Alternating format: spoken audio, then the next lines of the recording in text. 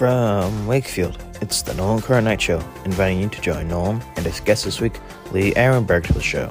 And now, ladies and gentlemen, here's Nolan. And welcome back, ladies and gentlemen, to the show. And I know we've been on a long break, not that I wanted to, but nevertheless, here we are. And with that being said, I have an amazing guest. But without all the other preamble, let's get into some of the stuff. Of course, if you enjoy the show, do us a favor, subscribe, comment, share, all that fun jazz. Follow on social media helps the growth of the show for however long it lasts for. It's been going strong for almost 3 years, so I guess we can still keep going forward.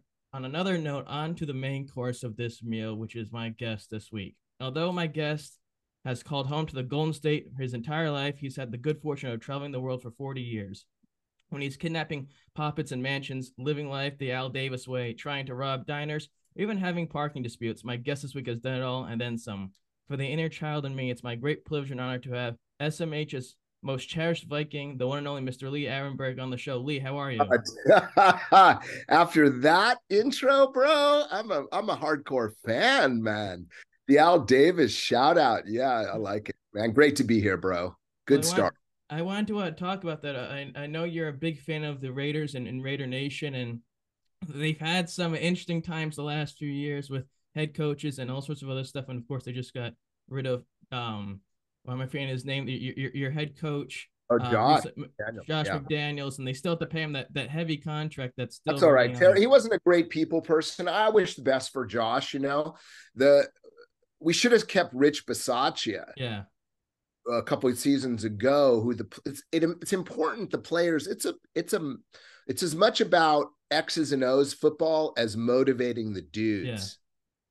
And we have a coach now that motivates the dudes, and so I'm optimistic.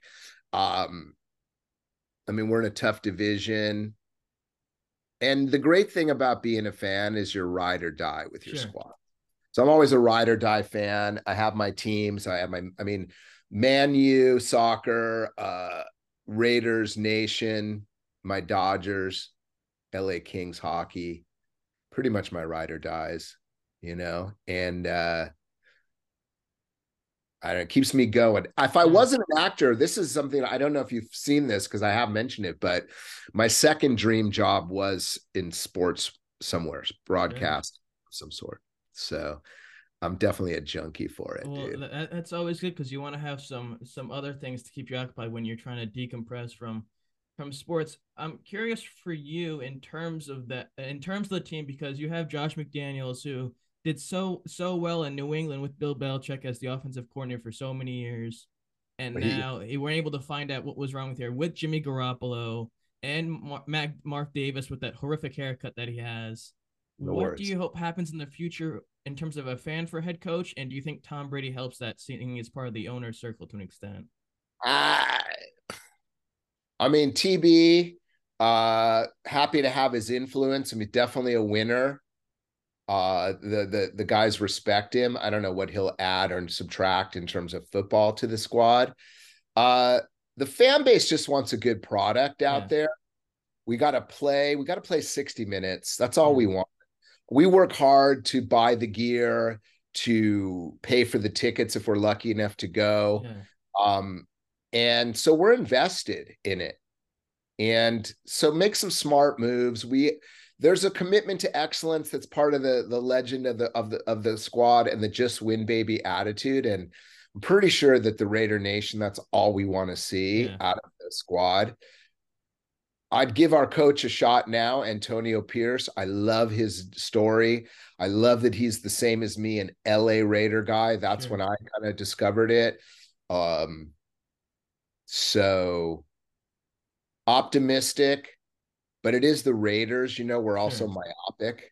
Yeah. So we're always ready to win the Super Bowl. Yeah. It's never enough for us. We love it. The silver and black. I mean, I'm a pirate. There's so many connections to Yeah. to my existence. Uh, Wanting to be a pirate of the Caribbean as a kid, then becoming one. Then the year that we do the first movie, the Raiders are in the Super Bowl Yeah. against the Buccaneers. It was all pirates, man. Yeah. It's all pirates.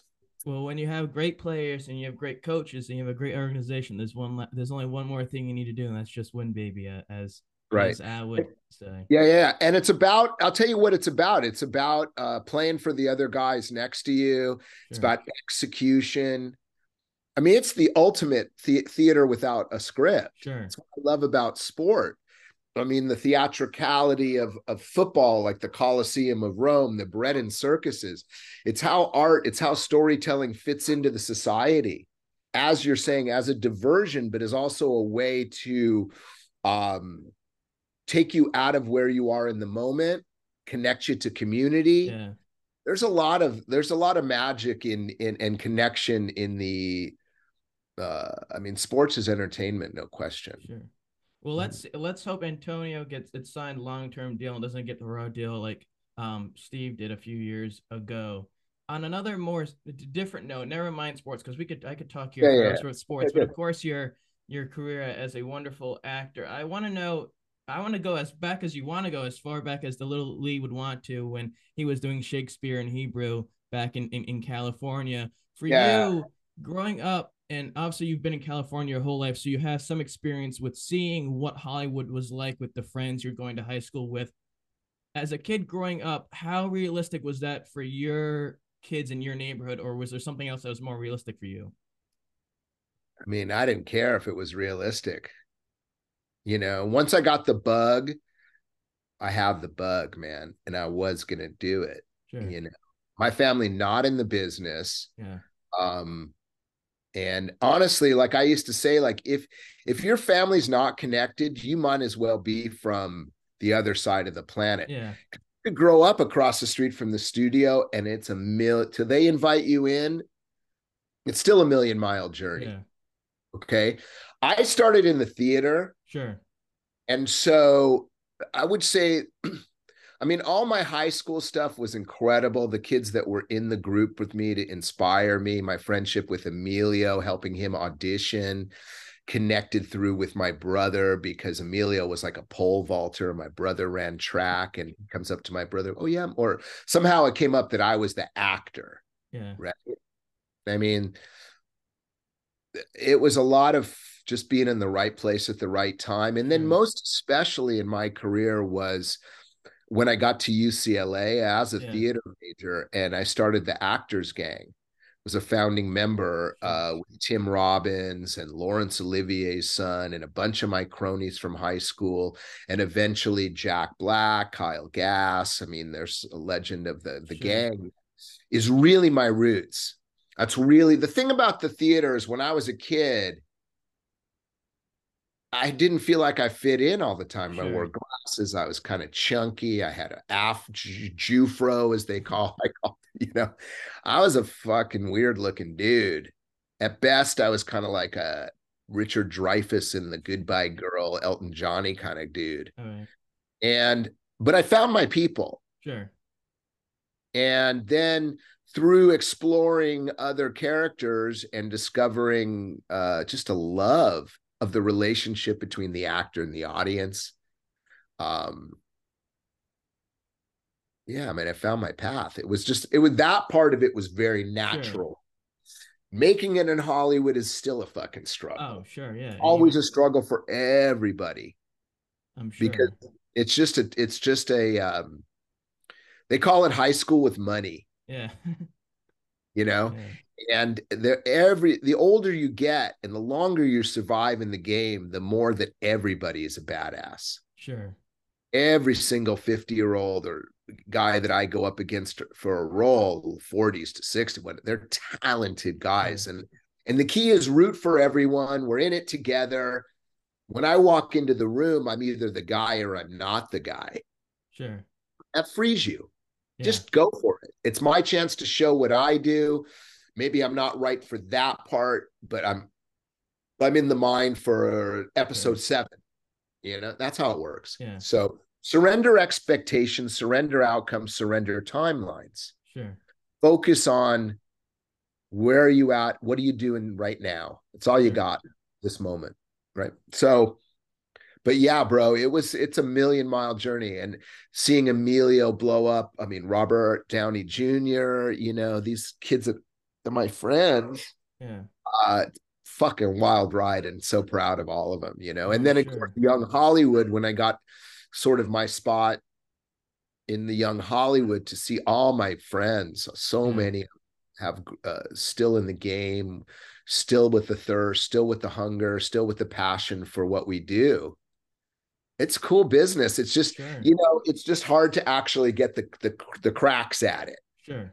You're right. You have to fill your day with, um, I mean, for me, being of service to others, my family, walking my dog. I live on a beach. I'm so grateful. I build gratitude into my daily platform.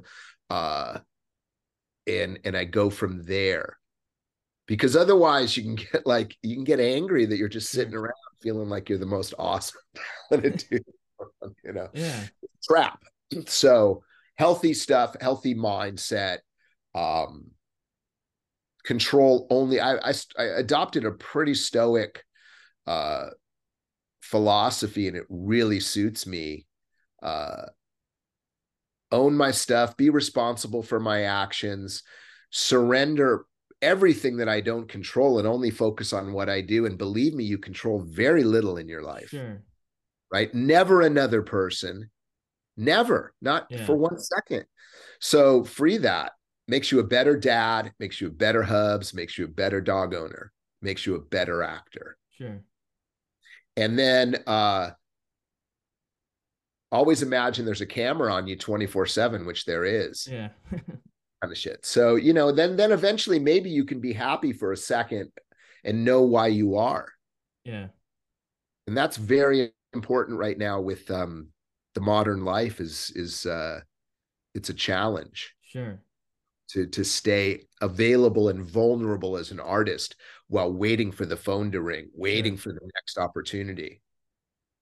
Well, I wanted to talk about, after you went to UCLA, after you started that group and you were with these guys who you practically were with since they were had pimples on their back. In throughout the late 80s and into the early 90s, after you worked with Tim Robbins and John Cusack on tape heads, you were part of a lot of, or I should say, a lot of successful television shows and some movies that had a lot of weight in society. Of course, Star Trek, Seinfeld, some other projects as well. Getting to be a part of that, even though theater was your first and main love, being part of that Actually, aspect of actually, acting. no. I never said that. Actually, I always wanted to be in film and Yeah. TV. Well, so in Always. TV, then, how was that being part of those things early on in your career? Oh God, incredible. I mean, I needed that to survive, Sure. right? So I got taught real early on when I was just getting out of school, and that I was selling computers. I was Yeah. selling computers actually with Tim's brother, Dave. Okay. We were selling some of the first homemade office systems. I was like a computer hardware dude, you know? Yeah. And I did a play, and then Kate Mulgrew, the actress who was then married to a theater director called Robert Egan, great director. Uh, they saw our show, and we were at the bar after a performance, Sure. and she told me I needed to quit my job the next day and go for it. That's kind of what it took Yeah. to put yourself out there with no safety net, Yeah. you know? And basically that was summer of 86, I want to say. And then I got my first professional job, which was on the stage in Ghetto. Ghetto. And then in 87, just the January, is when Tim and John got tape heads Yeah. going. And they basically coerced the producer, Pete McCarthy, to give me what was known as a Taft-Hartley, which is a waiver, because in those days you couldn't act in a SAG movie without being in SAG, Sure. and you couldn't get a SAG card without being in a SAG movie. Sure. So there was this catch 22 Yeah. where someone had to pay like $500, which was Oh, wow. not cheap, a producer to work with this new talent. Okay. And so, yeah, you know, thanks be and a lot of gratitude to Tim and Johnny for, I mean, I played Norton. It was a great, Yeah. perfect part for me or whatever, but it was my entree into into film. And then I ended up getting a movie called The Underachievers, which came out as Night School, and Cross My Heart, a Universal movie, Yeah. all in the same like week. Yeah. I mean, so that was pretty heady stuff. And then September of 87, I landed Perfect Strangers, which was my first TV gig. And yeah, Cami Patton. I love my casting director friends, and let's give a shout out to them as well. They have a tough job seeing the talent, finding the right, that is Gore Verbinski on Pirates said 90% of his job is casting the right person in the right spot. Sure. And I know Scorsese will say something like that, but good directors know that once they put the right actor in the right role, they don't have to worry about that. Sure. We're professionals. We come prepared. We're going to come with ideas. Hopefully, too, like I really believe in terms of technique as acting, it's like a whatever works. Sure. There's times you got to use your method. You should train in all of it and be able to go there depending on who you're working with. Sure. Sometimes it's fun to go deep like that. Sometimes it's not necessarily the smartest way. Yeah. You don't want to stay locked in as Pintel all day. Yeah. You want to drop into that guy. Sure. And become him, yeah? Put in the old fucking teeth and throw in the eyeballs and then layer on the old accent, And that's the challenge, because you got to kind of go step by step by step. And the final thing, the proof is just I could just stand there and be him with all the great artistry of the makeup and costumes and special effects guys. But can you be funny when they go action and you're standing next to Johnny, legendary fucking Depp, and, Keira Knightley, who will blow you off the screen with her, shot of her finger. Yeah. You got to lock in. Well, you certainly have been funny. In 10 years before first Pirates, you were in a little film called RoboCop 3, which is celebrating its 30th anniversary this year. And I like your scene in there where you're coming in, attempting to be guns ablazing into the 24-hour diner. Dumbest fucking guy ever. And then you turn around, and then there's about 40 cops who have their Desert Eagles on you. Whether it's a moment like that, where you're only in the movie for a little bit, or you're in Parts of the Caribbean where you're part of the supporting cast, how much of you as an actor are you looking to try to put your own spin on a character in a comedic sense, or do you mainly try to stick to the script and what the director wants you to do? Always that first, always that. But within that framework, I try to steal every scene. Sure. There with the script process, it's really important to respect the process. Yeah. Sometimes they'll ask me to. Sometimes they'll they won't call cut. That's their cue to keep jamming. Yeah. But no. I firmly believe in trying to be letter perfect with the script. And then go from there. Yeah. Yeah. It's important to give the respect where the respect is due. Now within that framework,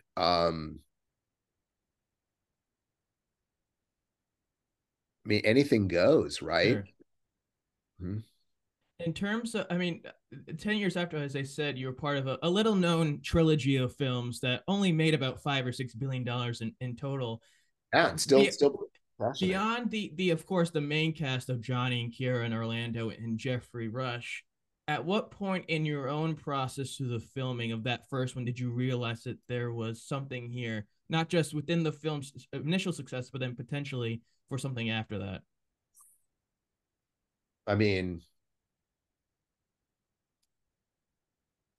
I actually knew we were onto something really good while we were filming it. I didn't know what it was exactly, but there was a vibe on it that just felt good.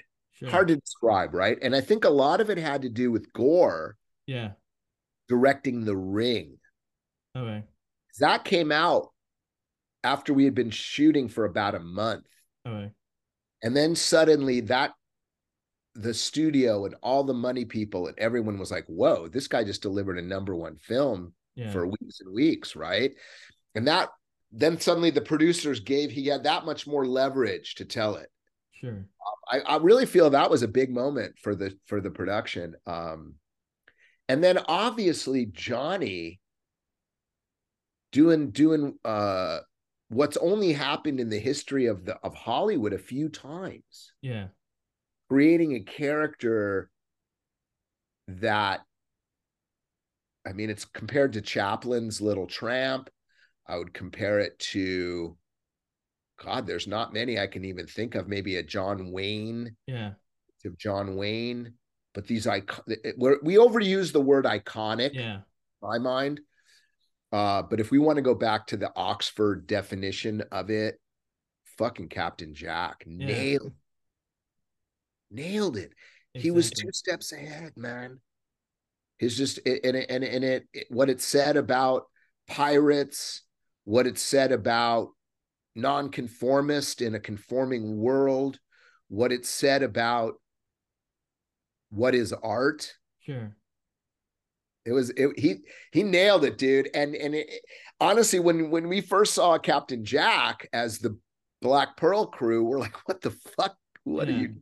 You know, I didn't know the choice. No one knew until we saw the whole movie come together. Sure. So I guess to answer your question, the big reveal that there was more in it happened when the audience got a look at it. Sure. It's about that, man. It's always I like to call myself a shoemaker. It's Screen Actors Guild. It's not a union. Sure. We're a guild of craftspeople. Okay. So I find it helpful in my mind that I'm a shoemaker. Sure. It's a humble profession, but a very important one because you want nice shoes. And sometimes you want exactly.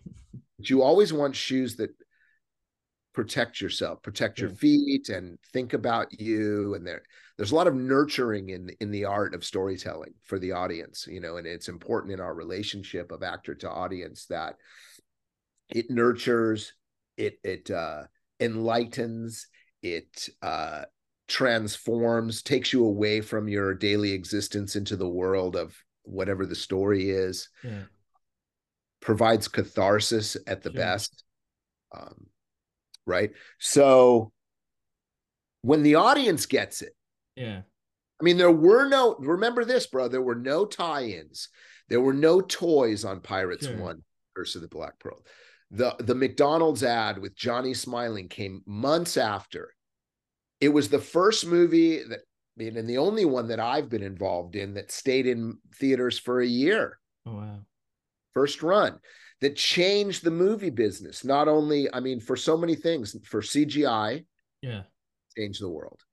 For what we think of pirates forever, and pirate people, and the pirate fans, and the people that dress up for charity as pirates, changed that forever. They're accepted. They're part of it. We'll always remember that character. And, you know, ultimately, it changed the movie theaters. Sure. Because for Dead Man's Chest, that movie was the first movie where it started playing in multiple screens. Oh, wow. In the multiplexes. Before that didn't exist. You'd have maybe a four theaters or a 3, not a 10 or 12 like now, and it would be one movie in each. But Pirates ran that 2 hours 45, which cost the theater owner an extra showing. They always want it 90 minutes. They can sneak maybe an extra or 2 screenings in, right? So the compensation and the change of that for the industry now is when you go see an MCU or a release, it's on 5 different screens in a multiplex. So they get their showings. It's cut out a lot of indie stuff, and it's cut out a lot of other opportunities for filmmakers to get their theaters in the actual, you know, cinema, if you will. So there's my lecture on that. Fuck. And that, I think it was in the third one, which is one of my favorite, not just Pirates of the Caribbean films, but one of my favorite films of all time. There's a scene where Jeffrey, Kira, and Johnny, and I believe Mr. Gibbs are all fighting, have guns pointing at each other, and there's wet powder, and they all walk away, and you and Mackenzie, then you say we can still use them as clubs, and just a lot of comedic elements in the movies. Of course, dressing up as a lady in the first one when you're all skeletons.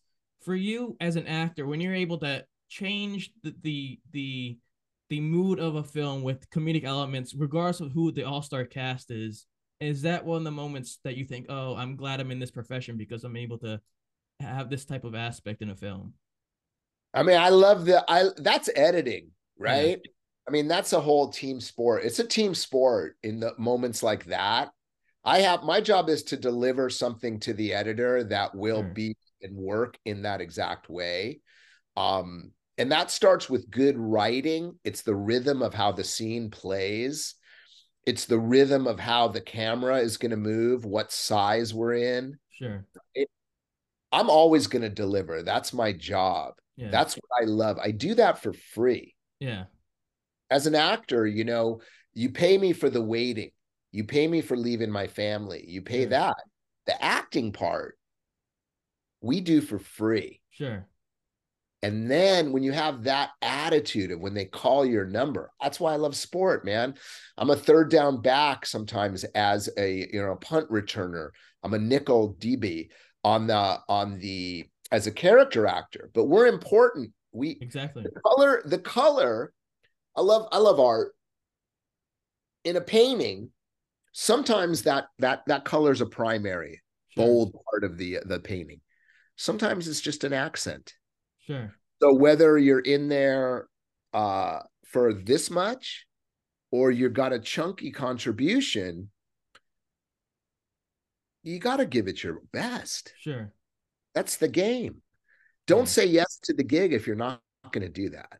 yeah, And don't show up with a shit attitude, exactly, right? It only happened to me one time, in a security guard uh corrected my attitude at Paramount Studios about 4 a.m, day 5 or 6, heading in for a Star Trek makeup. I'd partied too hard. I was still a little like not enough sleep. And yeah, and I and I was friends with this guy, and I show up and he's like, how you doing? And I was like that. And he goes, no.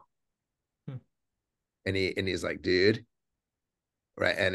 I'll trade places with any of these guys. We all have the dream. And I was sure, just like, oh, thank you. I mean, honestly, what a great moment in my career, because it was just like, sure, don't want to be a fucking uh,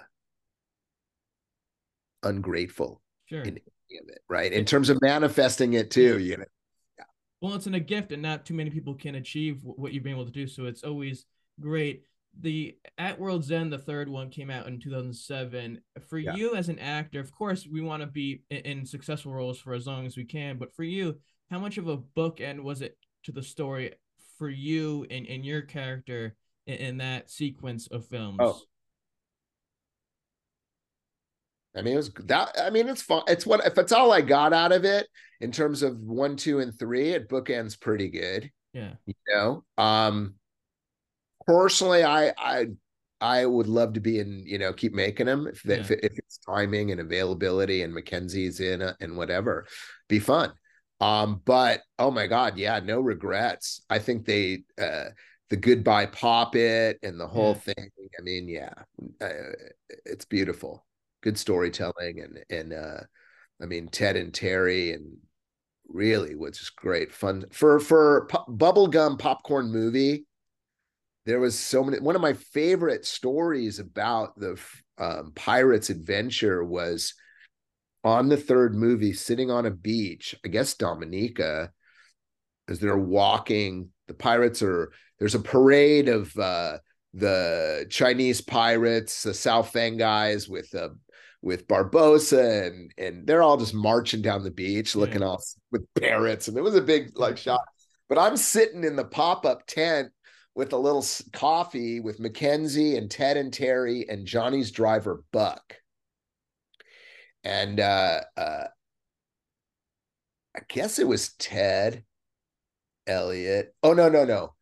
Somebody one of the guys goes, this scene reminds me of the Wild Bunch. I think it was Buck. He just threw it out there. It reminds me of the Wild Bunch. And then Ted and Terry go, oh, wow, it's funny you say that, because we based it on the Wild Yeah. Bunch. You nailed it, right? He goes, Yeah. oh, Buck goes, yeah, I wrote the Wild Bunch. Oh. And I was in that movie, and they go, you what? Bullshit. Yeah. They go bullshit. I go, no. I get residuals all the time. No, it's true story. Tells us about it. It was amazing because Buck's a badass. Johnny's Yeah. driving, the coolest dude, 70 something, right? At that moment, he had a stack of mail in his lap from home because we'd been overseas for a couple months. And they're all back and forth. We don't believe you, Buck. You're full of shit, whatever, right? Oh, look, SAG residual. Opens it. First envelope in his lap. Residual for the Wild Bunch. The look on Ted and Terry, and just the look was just like, it was just one of those moments where things just come together in perfectly syncopated ways, that it's alignment, that story, the bullshit, not believing it, kind of not believing it either. It sounded fantastic. And then the residual check, and everyone's jaws dropping. Well, I'm sure for those three films, for you, and maybe it's different for others, I don't know, but for you, maybe in just in this conversation, to have not just those two guys, Terry and I'm blank on the other writers, Ted and Terry, and then to have Gore on those three films, the three most successful ones, in my opinion, is a reassuring feeling for you as an actor, whether it be after those ended in 2007 to now. How much of your checklist in terms of potential projects you would take on changed after being part of Pirates? I mean, I wish it would have. Do you understand? Like, I wish it would have elevated me to a place where they're just, oh man, we're in the Lee Arenberg business. I would have been maybe not necessarily that, but maybe maybe like that. It maybe doesn't how work you like thought. that. But it works like that for very few in the biz, right? So the key thing is when I landed Once Upon a Time, I mean, I couldn't get a gig after Pirates. Sure. And it wasn't because I was being choosy. Yeah. Yeah, it's just the way it works. It's just like your career kind of goes like a wave a little bit. Yeah. And it's learning how to be happy while you're regaining your strength for the next turn of the tour. Yeah. I mean, honestly, it made me famous. Sure. Which is never a bad thing, but it really doesn't pay the rent. Sure. Okay. So it might get you invited now with the Comic Cons and the signings and getting to meet and greet the people, do cameos, that it does help. And I'm so grateful to my fans every time they book a birthday shout out or they come for an autograph. And you're going to always get a good conversation with me, and I'm going to care because I do about my audience. I heard Johnny actually taught me this phrase at one of the Pirates premieres. The premieres for Pirates were the world's longest red carpets. Yeah. So you want to be nice to every journalist. They've come a long way. They come from around the world. So you're doing 2, 3, 4 hours straight of this. Yeah. Getting pulled handler photos. It's a pretty, I mean, it's awesome experience. But you need to be present, relaxed, and up for it. Yeah. And Johnny was the king. Oh yeah. So I just basically, excuse me, can you help me on this one? And how do you fucking do it, motherfucker? Yeah. He goes, because the fans are the boss. Sure. And what a beautiful way to say it. Yeah. We work together, but ultimately I have a job because of these beautiful people. Exactly. And it's over 20 years where that's my number one, make sure I connect that out there. Energy. And it changes everything. Then whatever happens, bud. Yeah. I got Once Upon a Time. That was 7 amazing years to play Grumpy with some of the most talented actors and, a life experience and a whole new fan base. And the fact that people are blown away that Pintel is grumpy and they're disappointed that they didn't know that. Yeah. The coolest thing. that says I'm good at Yeah, what I do. That I exactly. get pride in that, and it's an honor. I mean, I've lived my dream, and the older Sure. I get, um, the more I focus daily to be thankful Sure. and just as hungry. And I might be even be working harder on it Yeah. because I'm letting go of all the stuff I seem that doesn't matter that I've cared about for so Sure. long. You know, Yeah. that's the real lesson, Well, you're only as good as your last scene or your last performance to an extent. So you want to Actually, keep you're trying only to as good as your next. next.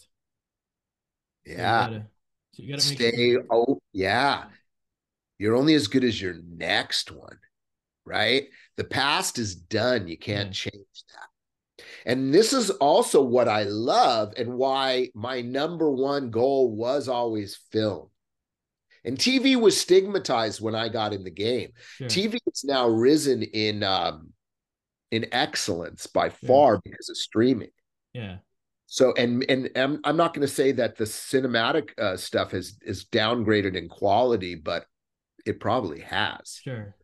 because the long form ability of television now for storytelling better unfold more. There's more. You have more creativity when you Yeah. have 8 hours to tell your story, Sure. if there's enough of a story Yeah. there. Um, but it's forever, dude. Yeah. Theater is magic because you got to do it over and over and Yeah. over. And in the People moment. don't feel it. It's all moment to moment. Um, and that audience that came and paid their money on that rainy night to be in that theater, they deserve the show Sure. just as much as the Saturday night Full House. They're sitting in the aisles show.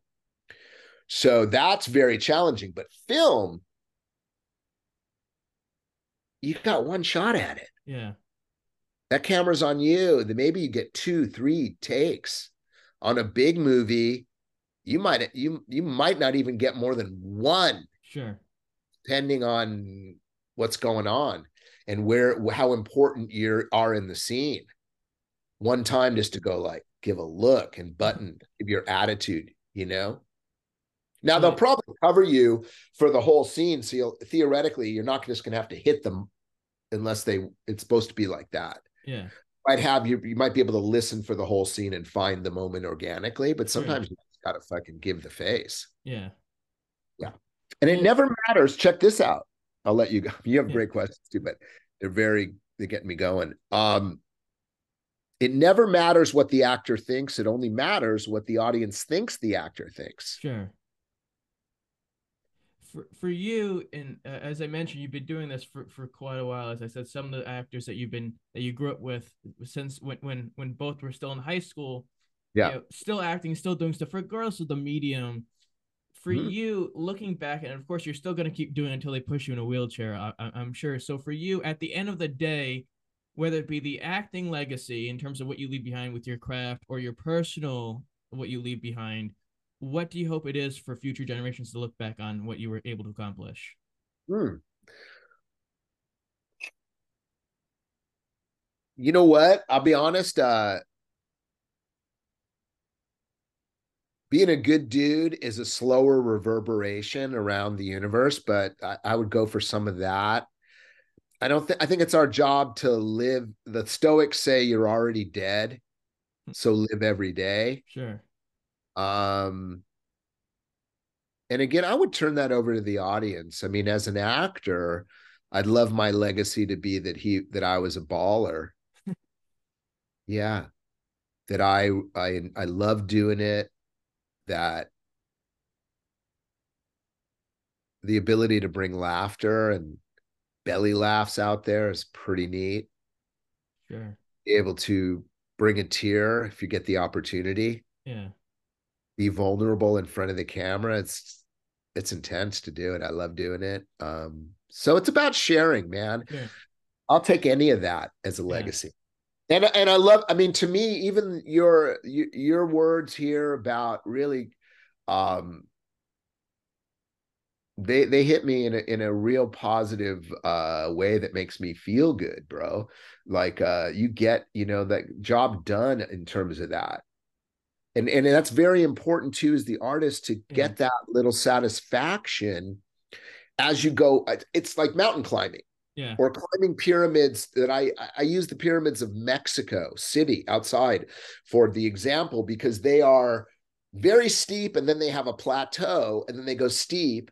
And each generation of the Aztec was responsible for building a layer on their pyramid, right? So and the career is like that. You go up, up, up, and then they're sort of plateaued Yeah. out there. And then you just got to take advantage of your next chance. Sure. Yeah.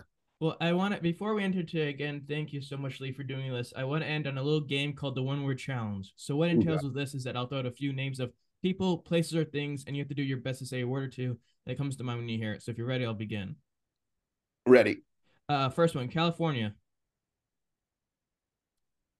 Home. Shipwreck Cove. Want to go back. Hard work. It's the most important. Success.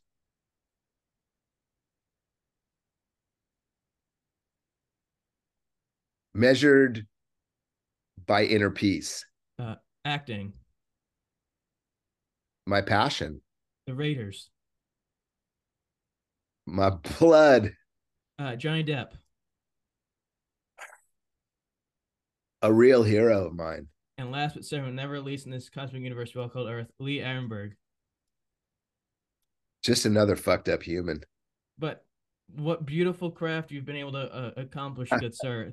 Thank you again. I know I've said it a few times, but thank you again for doing this. I know you're a busy man, so this is a real treat for a man who grew up. Well, I want to tell you something. Yeah. You got a future in this business. You treat your subject with a real care. You did your homework.